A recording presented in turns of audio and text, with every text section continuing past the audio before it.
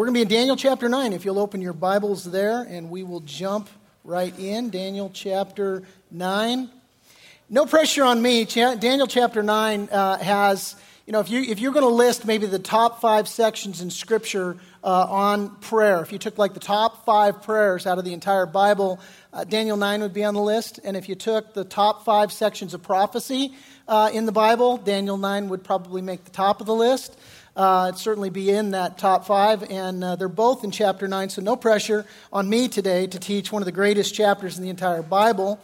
There's a lot to see here, and we're not going to do it all in one setting, and we'll do it at least in 2, so you get part A today. As you're still turning there, just kind of by way of introduction, I'd just ask you a question. How many of you have had one of those moments of clarity? One of those moments in your life where they were kind of obscure, and then all of a sudden, it was like a light bulb went off, right? A few of you have experienced that? Yeah, everybody? Okay. Last night, Brian, who leads worship for us, and his wife Katie had us over to their house, and they made us, coffee and espresso and apple pie. It was like a beautiful night. And so, anyway, anytime there's apple pie, it's good, and coffee just makes it all that better. So anyway, they had us over last night, and so we're talking, and we're basically talking about how guys don't listen to women. How we sort of tune out.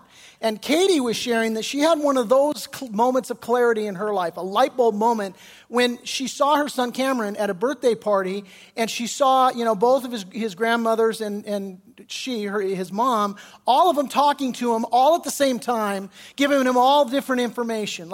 Don't spill that. Look over here. Smile for the camera. All these things. And she said it's no wonder that guys tune women out, because we have a tendency to come at them from all these different angles, and they can only take so much. They can only absorb so much, so they just sort of tune it out. Now, this is her talking, not me, so don't throw anything or send me an email. But she's saying, this was a light bulb moment for me. This was a moment of clarity. This is why I tell my son something, and then he tells me he never heard me. And so, that was her light bulb moment. I had a similar light bulb moment several years ago. It was 2007, and we had gone on family vacation to Yellowstone, and we went horseback riding. And that was a treat. And you get all out there, and there's all a bunch of different people, and the wranglers are there with everybody. And so there's this one guy who's really having a lot of problems with his horse. May or may not have been me, but it wasn't me, but it could have been. But there was a lot of guys getting there, and this one particular guy, his horse would take 1 step forward and 2 steps back. And so the rest of the people are going this way, and he's slowly working backwards, going backwards. 1 step forward, 2 steps back. And so finally he calls out and he says, "Hey, my horse is defective." And the guy looks at him, he says, "You're defective." So basically he went and talked to him, and what he told him was, listen, you are sending the horse conflicting signals. So he said, you're kicking him, and you're telling him to go, and that tells him to go, but then you're pulling back on his reins, and that tells him to back up. So he's trying to obey conflicting commands, and it's all your fault. And so, stop doing that. Well, this was a light bulb moment for me, because I thought, man, this describes just us as human beings so well. And it prescribes, I don't care who you are, what season of life you're in, if you're a Christian, if you're not a Christian. Everybody in life has a tendency to sort of vacillate and to try and obey these conflicting commands, and we end up effectively taking 1 step forward and 2 steps back in our life. So, you take a step forward at an altar call, and then you take 2 steps back the next day. And you take a step forward at a men's retreat or a women's retreat, and then you come down off the mountain and you take 2 steps back. Or you step forward in a church service or in a Bible study, and then, you're 2 steps back into your old routine and just not making any sort of progress and really not getting traction. Now, Jesus said no one can serve 2 masters. He'll either hate the one and love the other, or he will be loyal to the one and he'll despise the other. And this absolutely describes us, and in context of where we're at today, it describes the nation of Israel perfectly. Because, here's the deal with the nation of Israel. There's a scene in Joshua 24. You don't have to turn there, but basically Joshua is nearing the end of his life. And he gathers the people together to himself, and he starts talking to them, and he's basically exhorting them, continue in your faith. And so as he's talking to them, here's what he says. He says, if it seems evil to you to serve the Lord, choose for yourselves this day whom you will serve, whether the gods which your fathers served that were on the other side of the river, or the gods of the Amorites in whose land you dwell. But as for me and my house, we will serve the Lord. In other words, he's telling them, look, you can serve God, you can serve all kinds of false gods, you can serve whatever floats your boat. I'm going to serve God. And what ends up happening is that indeed the nation of Israel for a short period of time does serve the Lord. They do follow the Lord. They do make the decisions to obey God. And so what happens there is that under the reign and rule of Joshua and then the elders who outlived him, well, the nation of Israel obeyed God. But then what happened was you got into just an ongoing series of events in Israel's history where they vacillated between obedience and disobedience. And so they would follow this repetitive cycle.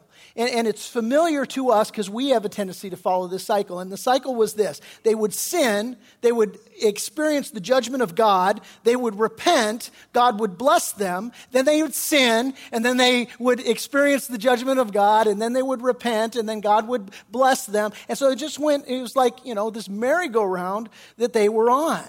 And the book of Judges records this about this season of time. As a matter of fact, this is the last verse in the book of Judges. And here's what it says. In those days, there was no king in Israel. Everyone did what was right in his own eyes. Does that sound familiar? It totally describes the days in which we live. And so what did the people do at this point? Well, what the Jews did was they cried out for a king to rule over them. They basically said, listen, give us hope and change. We want a king. And so what God did was he talks to them through Samuel the prophet. And basically what God says to them, if I can paraphrase God, he says, look, I'm your king. Don't ask for a king. I'm your king. Let me rule over you. But the Jews persisted. The Israelites persisted. And so what happened was God said, fine, I'm going to give you what you asked for.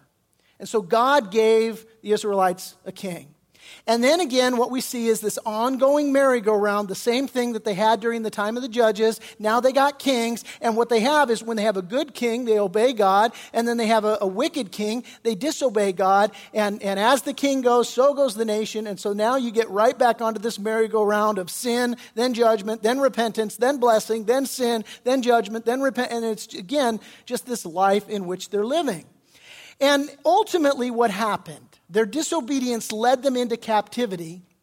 And God, just as he had warned them in Leviticus 26, he basically allowed them to be overthrown, to be taken away into Babylonian captivity for 70 years. Now, that's a rough history of their history. And now where we pick it up in Daniel chapter 9 is that 70-year period of them being in captivity is now coming to an end. And as the curtain rises here on Daniel chapter 9, what we do is we find them right now just in that close of the 70 years. It's like, hey, this 70 years of captivity is up, and here we are. So Daniel chapter 9, verse 1, Daniel says, in the first year of Darius, the son of Ahasuerus, of the lineage of the Medes, who was made king over the realm of the Chaldeans, in the first year of his reign, I, Daniel, understood by the books the number of the years specified by the word of the Lord through Jeremiah the prophet,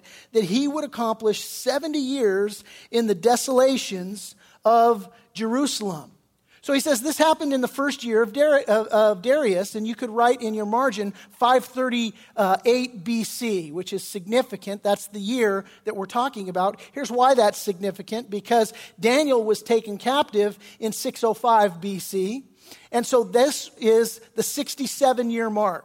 In other words, they're in the home stretch of this 70 years of captivity. And Daniel's making it very clear to say, look, I read by the books that this is where we're at. Now, when he says I read by the books, what he's talking about is Scripture.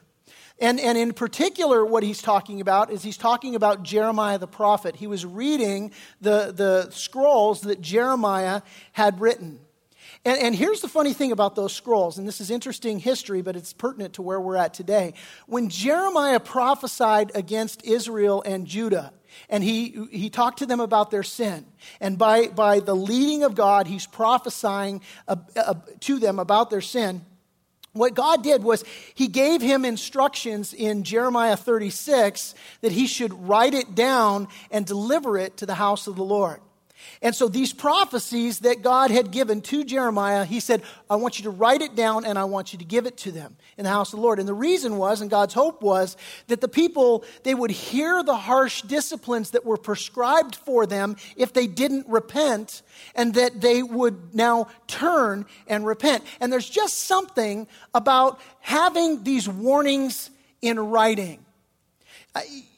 Several months ago, I was teaching on parenting, and in the course of, in context about teaching on parenting, what I lamented on the fact that when we discipline our kids, they're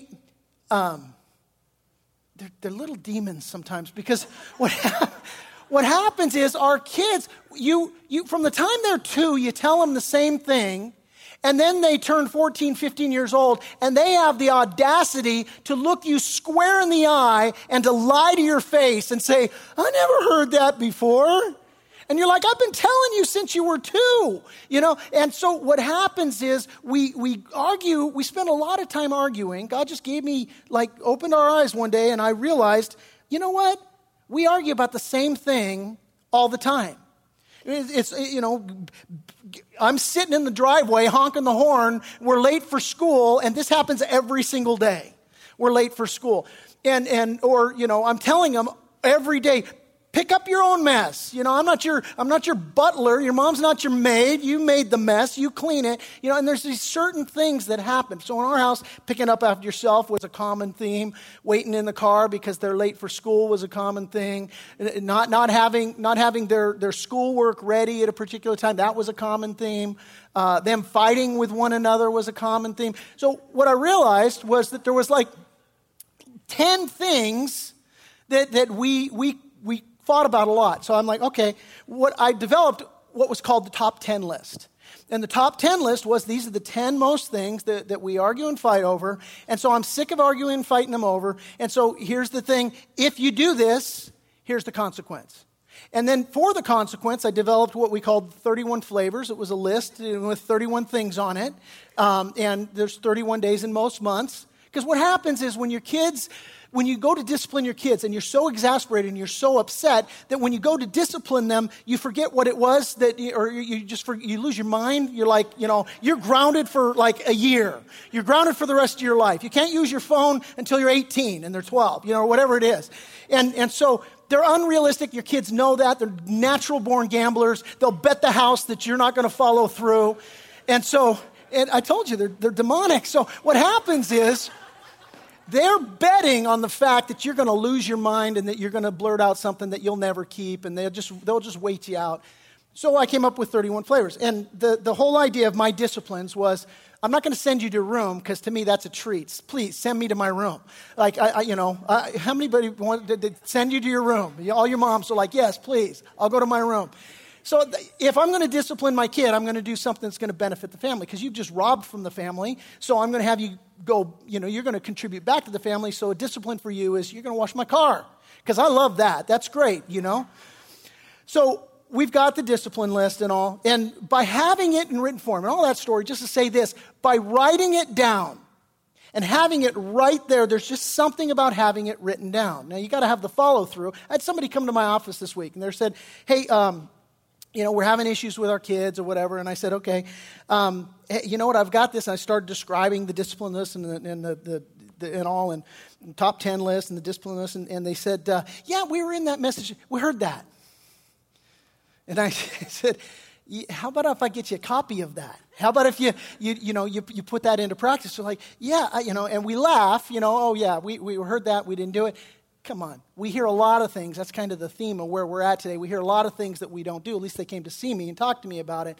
The point is, we write these things down. We follow through. This is what's going on with Daniel. God says with Jeremiah, God speaks to him. He gives him all of these consequences, and he basically says, look, I want you to write it down, and I want you to deliver it to the people who are being disobedient. I want you to see it. So Jeremiah, he instructed his right-hand man, a guy by the name of Baruch, to write it down and to deliver it. And so as he goes and he delivers this, the message that's been written down, which is a warning to Israel, which basically says, wake up, quit doing what you're doing. If you do this, here's going to be your consequence, and all. And so they get like 4 lines, literally, if you read the Bible, they get like 4 lines into reading for King Jehoiakim, who's in power at this time. And they get like 4 lines into it, and what he does is he takes the scribe's penknife and he begins to cut the verses out of what the Lord instructed Jeremiah to write down, and he begins to throw them in the fire. They were inconvenient. He did not want to hear them, and he just began to do this. Now we say, dude, that right there, that takes some guts. I mean, you're going to take what God says to you, and in front of God and everyone, you're going to cut it up, and you're going to say, this is what I think of this, and you're going to throw it in the fire. And yet we do that all the time. Because what happens is God speaks to us in His Word. And He has some very, very specific stuff to say to us. And some of it we love. I mean, I love the verses that talk about God's grace and God's mercy and God's forgiveness and His loving kindness and the fact that He's long-suffering with me, that He's not going to hold His sins against me. I love John 3:16. God so loved the world, He gave His only begotten Son. Whosoever should believe in Him would not perish but have everlasting life. Love it, love it, love it, love it. But God also has words to say to us of instruction for those of us that have surrendered our life to the Lord. He basically says, listen, I have some expectations of you. I expect that you are going to die to your flesh. Well, I don't love that one. I want to cut that one out. I want to burn it in the fire. You know, God says, look, I don't want you to be self-absorbed. I want you to be other-centered. I want you to lay your life down for other people. I want you to give for other people. I want you to give sacrificially of your hard-earned money. We're like, I hate that one. Let me cut that one out. I'm going to burn it. Or God says, look, you need to forgive. You need to forgive your enemies. Here's one that we all hate. How about in the book of James in chapter 1, I think it's verse 2, consider it pure joy when you face trials of many kinds. Hate that one. Let me just cut that out and burn it. There's your joy right there. That's what I think about that, you know. And so we kind of have this attitude. And the thing is that we may not practically take our Bibles and cut the verse out and burn it, but in practicality, we effectively cut those verses out whenever we disobey them, whenever we ignore them, whenever we don't want to deal with them. But the truth is that sooner or later, we're going to have to deal with it because it's the eternal Word of God. And so you can either in real life cut the thing out of your Bible and burn it, or you can just in the practicality of saying, yeah, next verse, and skipping over it, which is the same thing, really. But yet what's going to happen is that God is going to have His way. Your believing that, your accepting that, doesn't make it any less true. Right? And, you know, if you reject that, it doesn't make it any less true. If you say, well, you know what, I reject your reality and I insert my own, God's not sitting up in heaven going, oh, what am I going to do? He changed the reality. No, God's going to say, well, whatever, you burn it up or not, the word of the Lord stands. As a matter of fact, that's what God's word says.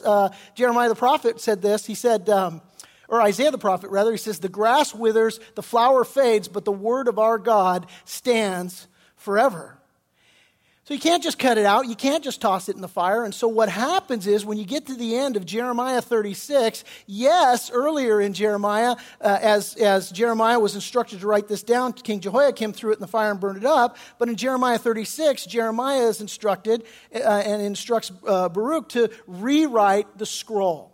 And so he rewrites the scroll. And here in Daniel chapter 9, verse 2, we see that Daniel has a copy of this.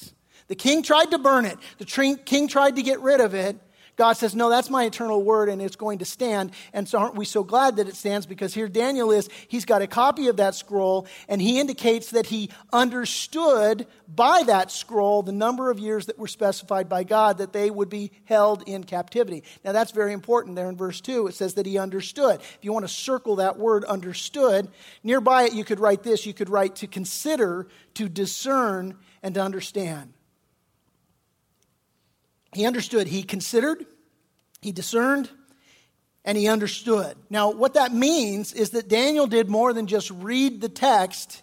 It means he really took a walk with it. It means he really meditated on that text. He just didn't read over it and go on to the next verse, but he said, really, let me think about this. What does this mean?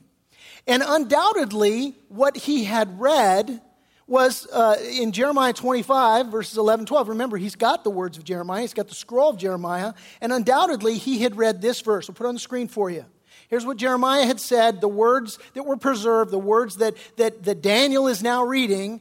And this whole land shall be a desolation and an astonishment, and these nations shall serve the king of Babylon 70 years.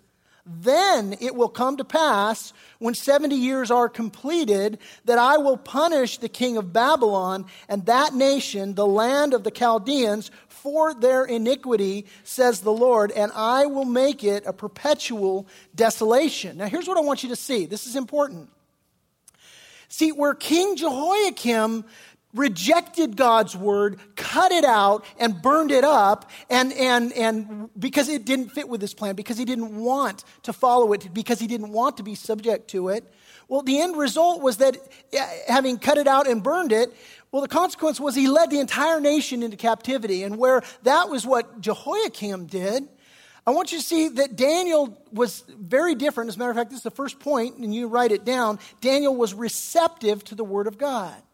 King Jehoiakim rejected the word of God. Daniel, conversely, he was receptive to the word of God. Now, 2 Timothy 3:16 wasn't written yet for Daniel to have access, but God's word is eternal, and so it was still written in eternity.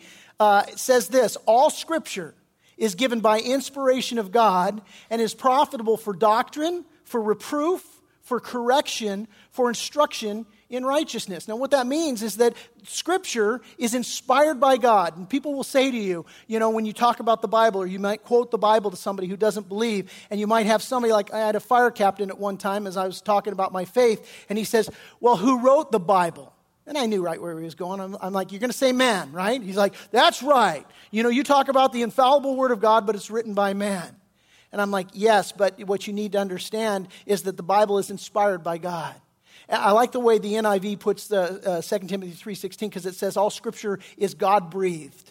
And that's the idea here. When it's inspired, it's written, it's given by inspiration of God. God breathes upon men who would take his word and write it. And so you can have a sinful man who writes the infallible word of God because God has inspired him to do so. And so all Scripture is inspired by God. It is infallible. And here's what Paul tells Timothy that it does, it accomplishes. He says it's profitable for doctrine. In other words, it's profitable to tell you what's right. And then he says it's profitable for reproof, which means that Scripture is profitable to tell you what's wrong. Not only tells you what's right, it tells you what's wrong. And it's profitable for correction. In other words, how to get right. So this is what's right, this is what's wrong. Here's how to get right. Tells you that. It's profitable for instruction in righteousness, which means here's how to stay right. And so this is everything that the Bible does. And what I want you to see is that Daniel, he didn't reject it. He received it. He was receptive to it. And what Daniel understood, this is huge. Daniel understood that the Bible has significance in a present day reality. Here's what that means. In other words, Daniel regarded the Word of God as being applicable to his everyday circumstances, to his everyday life, to his everyday situation. And here's my question. Do you? Do you see the Bible that way? Do you regard the Bible that way? See, because so often when we read the Bible, we regard it like it's a story.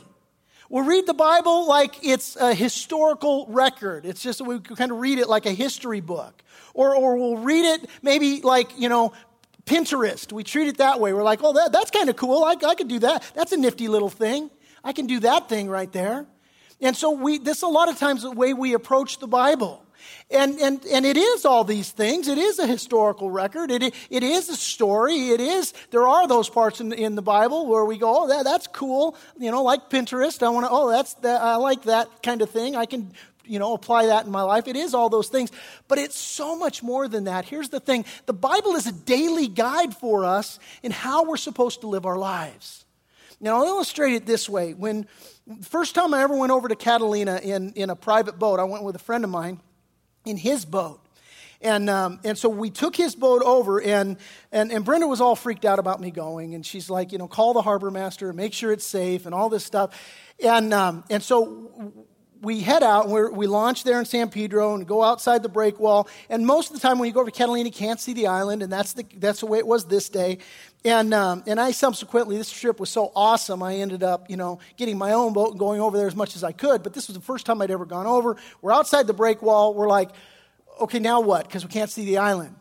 And my buddy Dave's like, well, I got a GPS. So, okay, cool. So we take it out of the package. We didn't know how to operate it. We didn't know how to operate this GPS. And so there we are. I have this navigational aid that's going to tell me exactly where we are and exactly where we need to go and exactly how to get there. But this is the first time I've ever taken it out of the package. I have no idea how this thing operates. See where I'm going with this? The Bible is your navigational aid. And a lot of times, while we have it, we don't recognize it. For whatever reason, we see it as a history book or a book of maybe some good principles, but we don't see it as the navigational aid for our lives. We don't really comprehend that the Bible is the only thing that's going to accurately tell you, you are here. I remember I used to drive an ambulance in L.A. I was 18 years old, and it was horrible because I didn't know where I was, and they'd give me a call, and it's an emergency. I got to go lights and sirens, and I would have to, and it was the days of Thomas Brothers, and I would have to look up where I was first, and then I'd have to look up where I was going, because it didn't matter. I could look up the address all day long. I'm like, great, that's where it is. Where am I? I don't know. And so I would have to look up two things. Here's where I am. Here's where I'm going. I'd have to plot a course. They're getting me on the radio. Where are you? I'm finding it. I'm trying to find it. And this is life. See, if you don't understand you need to know you are here. And you're supposed to be over here. And this is what's going to show you that. See, and we need to have God's word. We need to be receptive to God's word in this way. The psalmist said, your word is a lamp to my feet and a light to my path. The writer of Proverbs says, he who heeds the word wisely will find good, and whoever trusts in the Lord, happy is he. Again, the psalmist said, how can a young man cleanse his way? By taking heed according to your word. See, the God of the universe wants to speak to us, and he wants to speak to us in our everyday lives, in an everyday situation, right where you're at. For Brenda and I, when we were early in our marriage, and I'd been raised in a Christian home, but I'd kind of walked away from the Lord, and it really wasn't walking with him, wasn't obeying him. And so now we're married, and we got a couple of kids, and we start to come back to the Lord. God kind of has a way of drawing you back to himself. So in our life, he's drawing us back. And I got to a place where I just began taking the GPS out of the case and started familiarizing myself with it.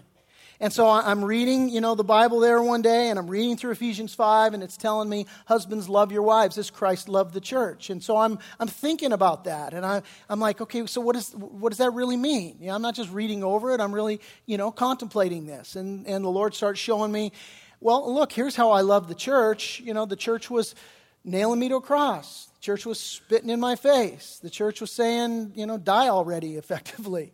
And I said, Father, forgive them. They don't know what they're doing. John 3:16, God so loves the world, he gave his only begotten Son, that whosoever would believe in him would not perish but have everlasting life. God demonstrates his own love toward us in this, that while we're yet sinners, Christ died for us. And the Lord says, that's how I love my bride, the church, so why don't you love your bride like that? And okay. And it's kind of like we talked about last week, it sounds great, and then you get married, and then it's a matter of, well, that's not so easy. So Brenda and I, we have this one day, and we have this fight, and I can't remember the fight. All I know is she was wrong. And so I get to tell it. You can tell your version of it when you teach the ladies, but she was wrong.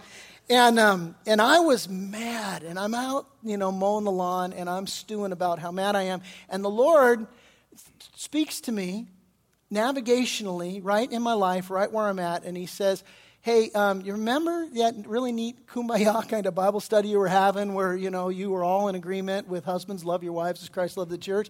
Yeah, right here, that's kind of where that fits. I'm like, that sucks right there, And so I just, God convicting me, and I just prayed an honest prayer. I just said, okay, Lord, I know it's true. And I know it applies to my life right here, and I know that they go together. I got to obey. But man, I'm not in a place where I want to tell my wife that I'm wrong. I'm not in a place where I really want to be, angry or all lovey-dovey. I'm angry, upset. But God helped me. And man, I prayed that prayer, I meant it, and God He just changed my heart. It doesn't always work that way. Sometimes He's like, okay, I'll help you, but, you do it while you're mad, kind of thing. But in that situation, man, my emotions all changed. I was able to go in, talk to my wife, tell her I was wrong, and ask her forgiveness. And the fact of the matter is we had healing, and we had an awesome day. And, the old Ted would have had just a cruddy day all day long. It would have been just World War III and the aftermath of that. But I got to experience, and the point is, why did it happen? Well, it didn't happen because I white-knuckled through it. It happened because I was receptive to God's Word. It happened because I'm married to a woman who's receptive to God's Word. And so we can say in the midst of that, hey, this isn't so much working out, and God says we need to make a correction and do this. And so we were able to make those adjustments. And what I want you to consider, think about it, because here for Daniel, this is a time of great upheaval in his life. There has been, an overthrowing of the nation of Babylon. And so now the Medes and the Persians have taken over. This is kind of what's going on during this season. And what happens for us so often is we have those seasons of life where there's major upheaval, where there's major changes. Some of you this morning, you're going through a time of major upheaval in your life right now. Some of you, you're going through that time where you're thinking, I never signed up for this. I never expected I'd be going through this. And those are those intersections where God wants to meet us. Those are those intersections where God says, look, are you going to be receptive to me here?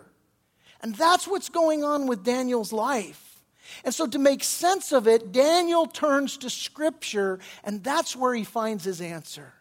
And if we will turn to the Word of God, can I just tell you, that's why we have growth groups. That's why we beg you all the time, get plugged into a growth group. That's why we have parenting classes. That's why we have marriage retreats. That's why we're constantly focusing on doing everything we can, not just on Sunday morning, where we do teach chapter by chapter and verse by verse, and wanting you to understand God's Word. It's because we understand that this is where you're going to find the answers to the real, very real issues that you're going through. And so this is what Daniel does. He turns to this. And I want to ask, which one are you? Are you the King Jehoiakim that's going to reject, that you're going to cut out, that you're going to burn these sections that are inconvenient, that you'd really like not to deal with? Or are you going to be like Daniel and be receptive to God's Word? And before you answer that too quickly, I want you to consider what James says. He says, do not merely listen to the Word and so deceive yourselves. Do what it says. And it's funny, the next verse, I don't have this on the screen for you, but in the next verse, he basically goes on to talk about, whoever's a hearer, of the, or rather, whoever is just a hearer of the word, but not a doer of the word. He says he's like a man that goes and looks in the mirror to see what he looks like, and then he goes away and he forgets who he is. You ever have that happen to you? I remember one day I woke up in the morning, I looked in the mirror, my hair is all like this, because I've been asleep. And what do I care? I'm just, I'm in my pajamas that morning, so I'm just kind of hanging out. And I decided, a little bit later on that I was going to run down to the store. I forgot what I looked like in the mirror.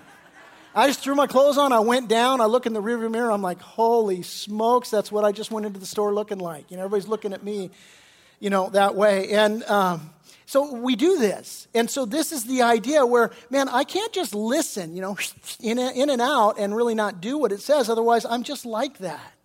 And the point of the matter is when you don't do what God says, you've effectively rejected what he said. I really want you to get this because we can all readily agree and go, yeah, I can't be a hearer, I need to be a doer. But how often is it when I read in God's word and it says, hey, listen, I want you, fathers, not to exasperate your children. And I really don't pay attention to that. And in the disciplining of my kids, I exasperate them because I give them, capricious rules that they can't follow or whatever. I'm very strict on them. I don't give them the grace that they need, perhaps. Or the Bible instructs me, listen, I want you to serve God with the gifts that he's given to you. And so then I promptly go out and I'm like, yeah, but that's inconvenient because I don't want to do that. Or the Bible tells us, look, you go therefore make disciples of all the nations. We're everyone called to just readily share our faith. Be ready to give an account of the hope that lies within you. This is a commandment of God. This isn't for, the guys, Pastor Cody, myself, who are going to, stand up and teach God's words for everybody. And we go, I am shy. I don't like to do that. That takes a lot of boldness. I'm not willing to do that. We're effectively, practically speaking, we're cutting those things out of our Bible. And listen, Luke, Jesus put it so well in the Gospel of Luke. He said, why do you call me Lord, Lord, and you don't do what I say? See, some of you are deceived because you think you're receptive when you're actually rejecting. You're more like King Jehoiakim than you are like Daniel, practically speaking. And so I just have you take a walk with that, and that leads us right into our next point. And I'm actually going to just dwell on this next point. This is what we're going to close on. But Daniel wasn't just a man who was receptive to the Word of God. Daniel was also a man who responded to the Word of God. You can be receptive to it. You can be open to it. You can be, okay, yes, I'm going to listen to it, but are you going to respond to it? That's the question. See, and you'll notice in verse 3, here's what he says. He says, then I set my face, when then? When he had been in the Word, when he'd meditated on the Word, when he'd considered the Word, then I set my face toward the Lord God to make request by prayer and supplications with fasting, sackcloth, and ashes. Now this is a strong response. And here's why it's a very strong response. Turn to Jeremiah 29. It's just to the left, a couple of books there. Go to Jeremiah 29. We're going to start with Jeremiah 29, verse 10, if you'll make your way there.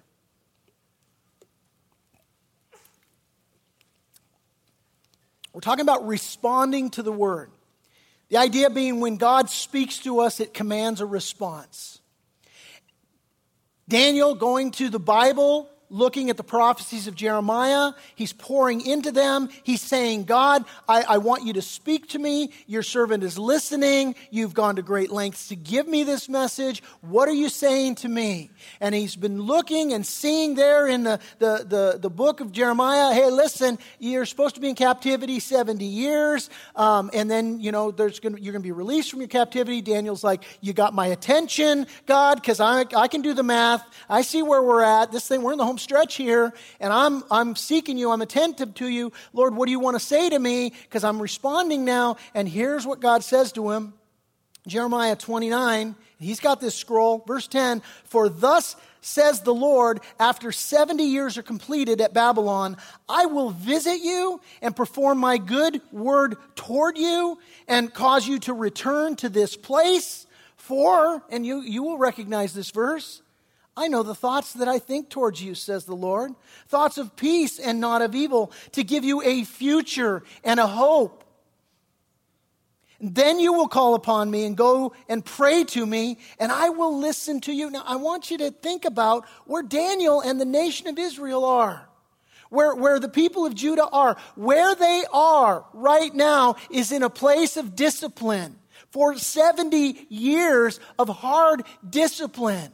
And they're there because it's their own stinking fault because they wouldn't listen to God. He begged them to listen to him. He sent the prophets to them. Don't do this. Because and it's you with your kids. You don't want to discipline your kids. You want to enjoy your kids. You want to spend time. You want to laugh with your kids. I mean, who enjoys disciplining their kids? You don't. You beg them to behave. And so God is like, oh, please don't do this. And yet they did it anyway. And so now they're in this place of discipline. And the place of discipline, if it's applied correctly, is painful.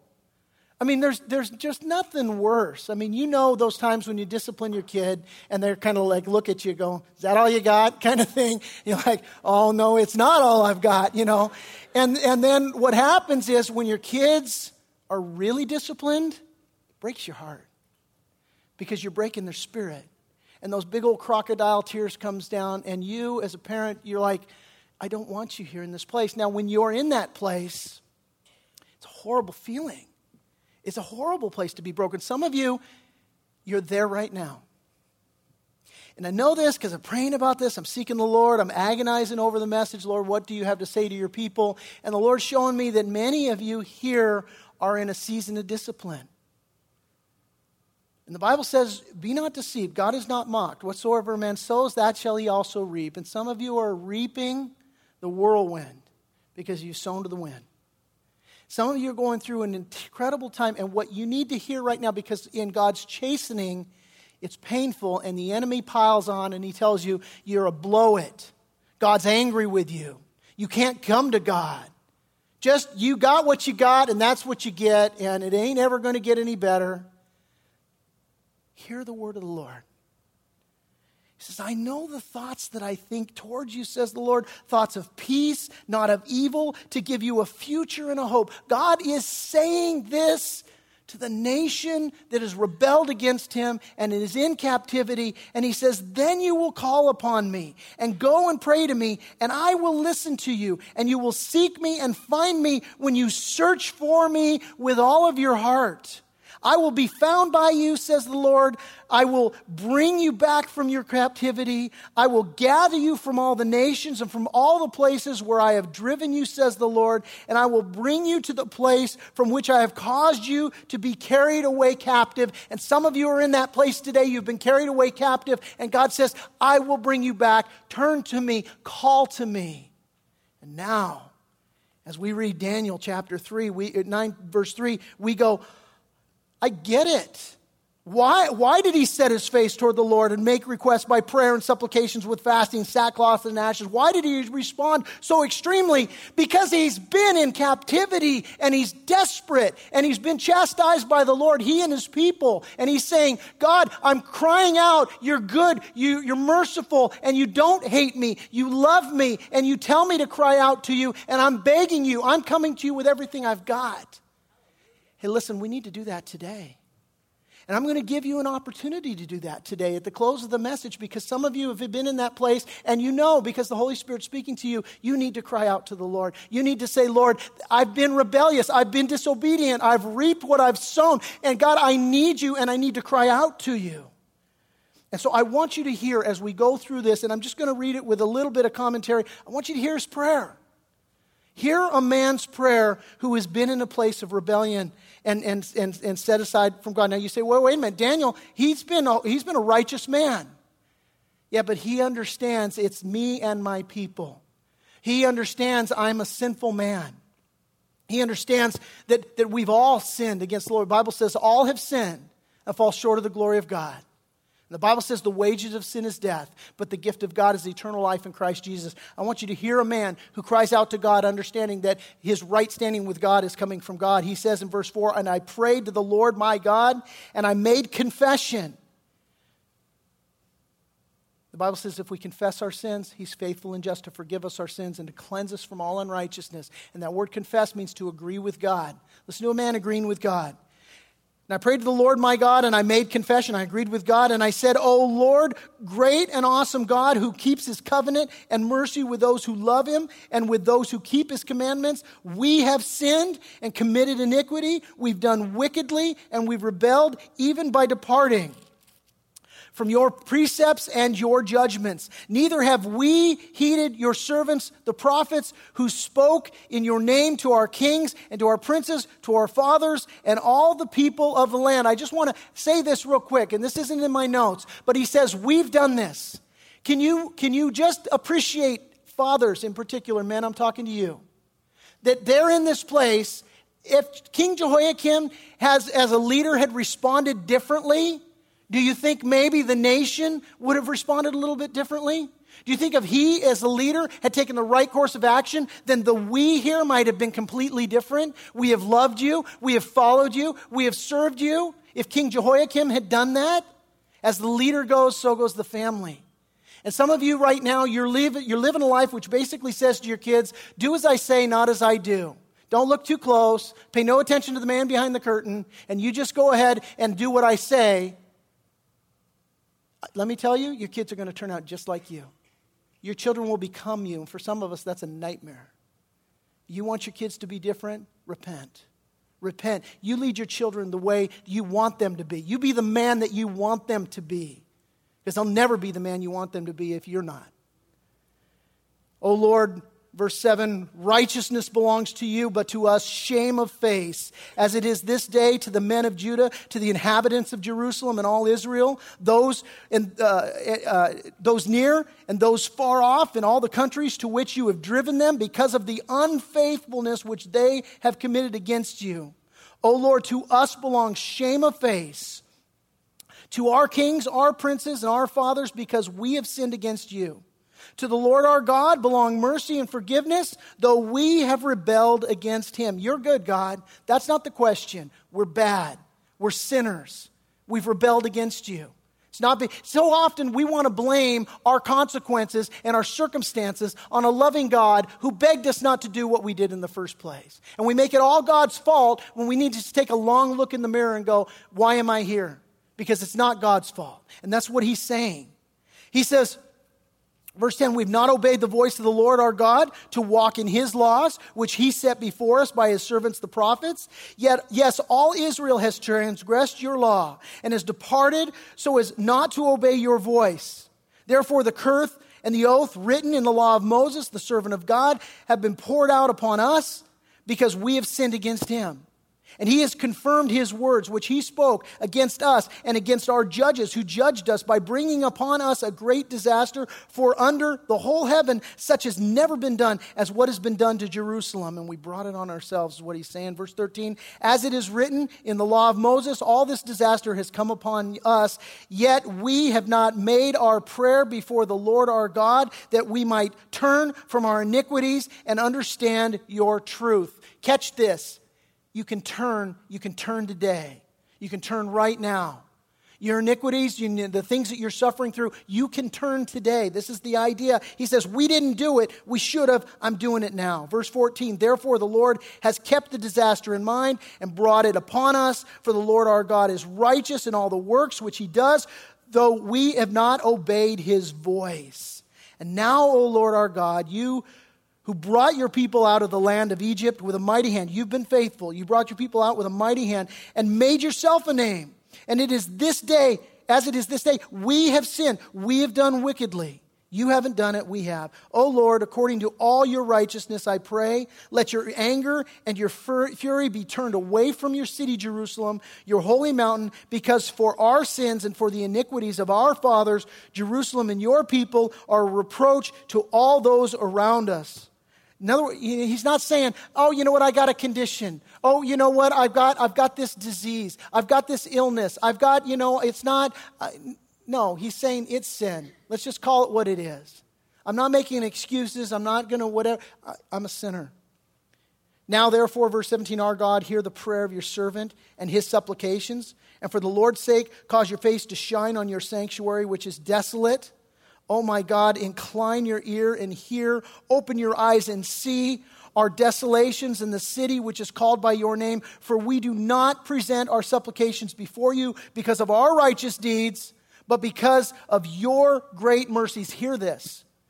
He's not saying, okay, I got it right, I heard, and now I'm white-knuckling it, and now, I've done a couple of good works, and now I can come to you because, I've made everything right, and I've got it all together.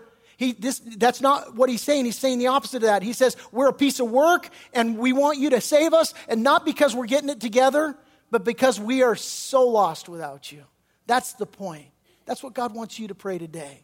Some of you, you're held in the place where you think, I got what I got, and this is who I am, and I can't do it, and I feel like a hypocrite coming. Good, you are a hypocrite. Just say it. God, forgive me. I'm going to blow it. I can't do it. And I'm going to make this confession, and I'm going to make this prayer without any hope that I'm going to white knuckle it to make it better. I'm making it knowing darn well who I am, and I'm crying out to you saying, would you forgive me? Would you change me? Because you're my only hope. Verse 19, O Lord, hear. O Lord, forgive. Make that the prayer of your heart today. O Lord, listen and act. Do not delay for your own sake, my God, for your city and your people are called by your name. Some of you have been in the season of discipline, and you need to turn to the Lord. God wants you to repent, and his heart towards you is a heart of love. There's an interesting story. It takes place in Acts chapter 3, and you'll recall it, where Peter and John, they're going up to the temple to pray, and they pass by this beggar. He's there every single day. He's a fixture there in town, and he's by this, what's called the Beautiful Gate, which is kind of the irony at the story, because it's a very unsightly kind of thing. And so they stop, and they're like, he's asking them for money, and they say, hey, look at us. And he gets the guy to look at him, and they say, hey, silver and gold we don't have, but what we do have, we give you in the name of Jesus Christ. Rise up and walk. And the man in faith rises up and walks, and he loses his mind. He's like jumping around, and he's all happy. And they walk into the temple, and everybody in the temple just loses it. They're like, are you kidding me? This guy's been lame. And they all swarm Peter and John like they've got something to do with it. And so here Peter's got this captive audience, and so he starts preaching. Typical preacher. He's got a crowd. He's like, all right, here we go. So he's talking. And basically he says, look, you're looking at us like we healed this guy. We didn't do it. Jesus Christ did it. By the way, if I'm going to tell you about Jesus Christ, you killed him. Do you remember? Peter says, you guys, here's Jesus. He made this guy well. You guys think it's miraculous. You killed the guy. And you begged for them to release a murderer in his place. And then Peter goes on to say this. He says, repent, therefore, and be converted, that your sins may be blotted out, so that times of refreshing may come from the presence of the Lord. The Lord says that to you today. Repent, be converted. Repent means to turn. Just means to say, Lord, I make a decision. And we need to make that decision today. God, I made a train wreck out of it, and I'm turning to you. I want to close with this. I just want you to understand the heart of God. In Luke 15, there's a story that Jesus tells about a prodigal son. I think we've all heard it, right? Here's this guy. He takes his inheritance, and he goes out, and he blows it. He just blows his dad off. He lives just a horrible life. And so there he is, and he's like, I've sinned against my father. I've sinned against everybody. I've made a mess of my life. And now he's literally eating his dinner in a pig's trough. And so he starts thinking about how good he had it at his father's house. And so he thinks, you know what, I'm going to go back there and I'll beg him for a job. And maybe he'll just let me work with like all of his servants. At least they eat better than this. And so he goes back to beg his father if he can be forgiven and just have that position of the servant. And the beautiful part about the story isn't just that the dad receives him to himself, it's how his dad receives him. Because what happens is you see the father and he sees him coming, and the text makes it clear he saw him coming from a long way off. And you know what that means? That means that dad spent his days looking as far down the road as he could, watching for his son to come back every single day. See, today he's going to come back. And I imagine that, Father. I put myself in his position, and I imagine me looking and finding where's the farthest point in the road that I can see. I want to watch for the faintest hint of my son. Oh, it's right there, and that's where I'm going to look every single day. Well, I tell you that story because what we see in the next 3 verses here, we see the heart of the father for the prodigals. Verse 20, he says, now while I was speaking, this is Daniel saying, look, he's begging the Lord. He's in this place 2 minutes here and we're done. While I was speaking, praying, and confessing my sin and the sin of my people Israel, and presenting my supplications before the Lord my God for the holy mountain of my God, yes, while I was speaking in prayer, the man Gabriel, whom I had seen in the vision at the beginning, being caused to fly swiftly, you might want to circle or underline that, reached me about the time of the evening prayer. This would have been about 3 p.m., the time of the evening prayers. When you read that, it kind of sounds like, it took him a long time to reach him. We're going to see that it didn't. That's just the way it sounds right now. Verse 22, and he informed me and talked with me and said, "O Daniel, I have now come forth to give you skill to understand. At the beginning of your supplications," underline that, at the beginning of your supplications, at the farthest point down that road, the beginning of your supplications, the command went out, and I have come to tell you, for you are greatly beloved. Give me your attention. This is the heart of the Father, watching for that prodigal to say, look, I've just been watching and waiting for you to cry out to me. Daniel, you are greatly beloved. And listen, the Lord would say that to you today. No matter where you're at, no matter what you've done, no matter how much of a mess you've made of your life, the Lord is looking for you just to turn and to confess and to cry out to Him. And I'm going to give you an opportunity to do that now as we close in prayer. And this is that time, and you need to know that the Lord loves you with an incredible love. And there are some of you here, you've never surrendered your life to the Lord Jesus Christ. And I'm going to give you an opportunity to receive Him. And there are many of you here today that you've been disobedient to God. And you're guilty of cutting sections of His Word out. And of burning those sections and of burying those sections. And you know because God's spoken to you. And I'm going to give you an invitation today. I'm going to give you the same invitation at the same time. We're going to close in prayer, and I'm going to ask you, if that's you, repent today.